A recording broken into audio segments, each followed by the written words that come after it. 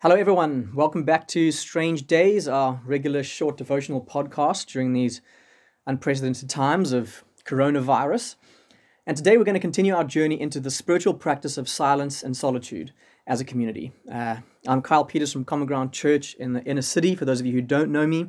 And as a church this year, we've been trusting God to mature us, to make us into a certain type of people, those who are spending time being with Jesus, through this becoming like Jesus and doing what he did. And today I basically just want to highlight the fact that we have been given a massive opportunity as the people of God right now. Many opportunities, in fact, okay? We totally believe God is at work in all things, even in the mess. And in these strange days, he's still drawing people to himself. C.S. Lewis once said, and I'm paraphrasing here, that God uses times like these of suffering, of pain, as a megaphone to grab the attention of a world which has largely ignored him or intentionally defied him. And so on one level, there's an opportunity right now for the light of the gospel and the unshakable kingdom of God to be on display. The kingdoms of the world are being shaken like they've never been shaken before. The secular life script, which has showed its holes in the last few years, is being thoroughly popped and torn down as the world's running out of places to put its hope. Right? The right financial savings plans, the right president, the right career path, the ability to trust in your health, all of it, the illusion of control that many of us have lived under is being shown to be just that, a great, massive illusion, like the Wizard of Oz. And we are right now being cast onto the mercy of God. And so there are many opportunities right now to love, serve, open up conversations with those friends of ours who don't know Jesus. But the one thing we want to bring our attention to as a local church in this short season leading up to Easter is an opportunity to get into the presence of God through silence and solitude. As many of us are practicing social distancing more and more, and there's an increase in the need to self-isolate in order to stop the spread of corona, we've been given an incredible opportunity to spend time in the presence of God. God, in his divine sovereignty, has, to borrow John Mark Comer's book title, he's ruthlessly eliminated hurry and distraction in many ways. Now, the temptation to waste your hours is still available to you. Okay, Netflix is beckoning you for the binge this coming weekend. But the constant pull of social events, even good things like church meetings, has been removed. Many of us have nowhere to go. Many don't want to go anywhere, not just out of fear, but out of genuine love and wisdom. And so we have this amazing gap to, as Paul says in Ephesians, make the best use of the time because the days are evil. And so I want to encourage us all to grab hold of this opportunity. There's lots of things that we're all going to be letting go of in this coming season, some voluntarily, some not voluntarily. And rather than focus on what we are losing, what we're going to be losing, let's not miss what we are being given.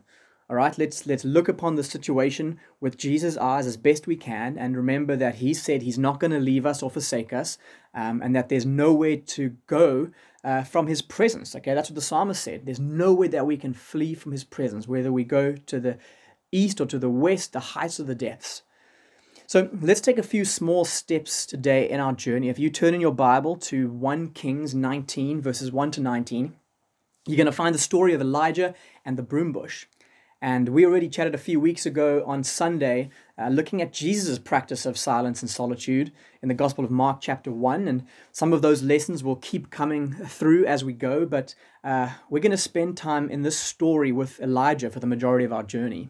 And I do want to give big thanks to both Bridgetown Church and Ruth Haley Barton, who they lent on a lot. She's got a book called An Invitation to Solitude and Silence, which one of our Green Pointers lent me recently, and that's helped us immensely. So for today, I'm just going to read the story from 1 Kings, make a few comments, and but basically, we just want to get the big picture of the story in our heads, and then we'll just look at some practicals to get us started in our practice of silence and solitude. So if you know the story, basically, Elijah has just come off this big high where he's defeated the 400 prophets of Baal or Baal, however you want to pronounce it, in this sort of showdown of the prophets on Mount Carmel. And now he's gone from a massive high into a real low very quickly. He is afraid. His life is on the line. He's very uncertain. Very similar, I think, to our collective experience right now. And in many ways, he's forced to run to God, to seek him out, and to throw himself upon him. So let's just read the story together from 1 Kings. Ahab, the king of Israel, told Jezebel all that Elijah had done, and how he had killed all the prophets with the sword. Then Jezebel sent a messenger to Elijah, saying, "So may the gods do to me, and more also, if I do not make your life as the life of one of them by this time tomorrow." Then he was afraid, and he arose and he ran for his life and came to Beersheba, which belongs to Judah, and he left his servant there. But he himself went a day's journey into the wilderness, the same place where Jesus would always retreat for silence and solitude. And he came and sat under a broom tree, and he asked that he might die, saying, "It is enough now, O Lord. Take away my life, for I am no better than my fathers." And he lay down and slept under a broom tree. And behold, an angel touched him and said to him, "Arise and eat." And he looked, and behold, there was at his head a cake baked on hot stones and a jar of water. And he ate and drank and lay down again. And the angel of the Lord came again a second time and touched him and said, "Arise and eat, for the journey is too great for you." And he arose and ate and drank and went in the strength of that food 40 days and 40 nights to Horeb, the Mount of God. That's the same place, Mount Sinai, where we got the 10 Commandments. There he came to a cave, and he lodged in it. And behold, the word of the Lord came to him, and he said to him, "What are you doing here, Elijah?" He said, "I've been very zealous for the Lord, the God of hosts. For the people of Israel have forsaken your covenant, thrown down your altars, and killed your prophets with the sword. And I, even I only, am left, and they seek my life to take it away." And he said, "Go out and stand on the mount before the Lord." And behold, the Lord passed by, and a great and strong wind tore the mountains and broke in pieces the rocks before the Lord. But the Lord was not in the wind. And after the wind, an earthquake. But the Lord was not in the earthquake. And after the earthquake, a fire. But the Lord was not in the fire. And after the fire, the sound of a low whisper. And when Elijah heard it, he wrapped his face in his cloak and went out and stood at the entrance of the cave. And behold, there came a voice to him and said, "What are you doing here, Elijah?" And he said, "I've been very jealous for the Lord, the God of hosts, for the people of Israel have forsaken your covenant, thrown down your altars, and killed your prophets with the sword.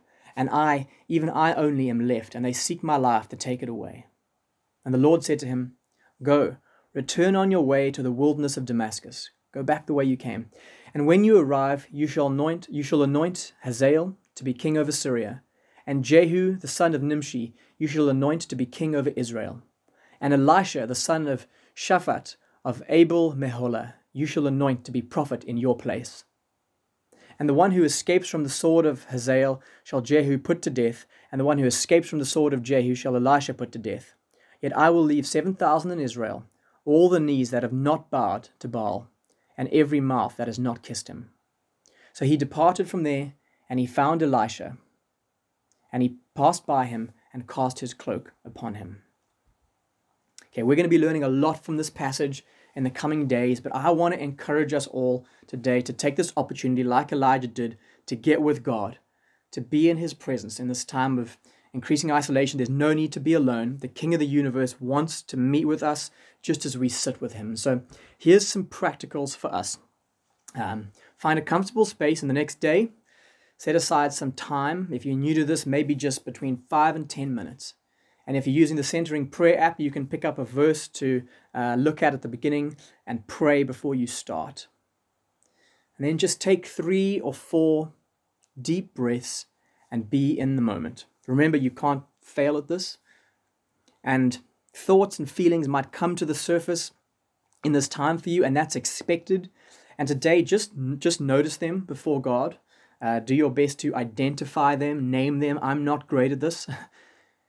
And then we suggest just simply finding a word or phrase to center yourself on today. This is what I do in my typical times of silence and solitude. It can be something as simple as "you." That's what I've often done. And it's a pretty powerful prayer when you're simply saying to God that he is who you want here. You, God. You want to sit with him, that you want to know him, that you want to know that he is God, that you want to know that he is with you like he promises. This is all we're going to do today. Let your feelings, your desires, your fears, whatever they may be, let them be an invitation from God to be before Him, to sit with Him with these things. Okay, this is the start of the journey, and remember, you're simply here to spend intentional time alone in the quiet with yourself and with God. And when your time's up, thank God for His presence during this time and for what you may have noticed inside of you. And that's where we're going to leave it today. That's all we're going to do for today. Father, I ask that you would meet with us, help us to know ourselves and know you more in this time. That's the big idea. I thank you for your promises that we can boldly enter your presence because of the blood of Jesus, and that by faith we have entered into an unbreakable covenant with you. God, remind us that we are totally safe in your hands in this time. Amen.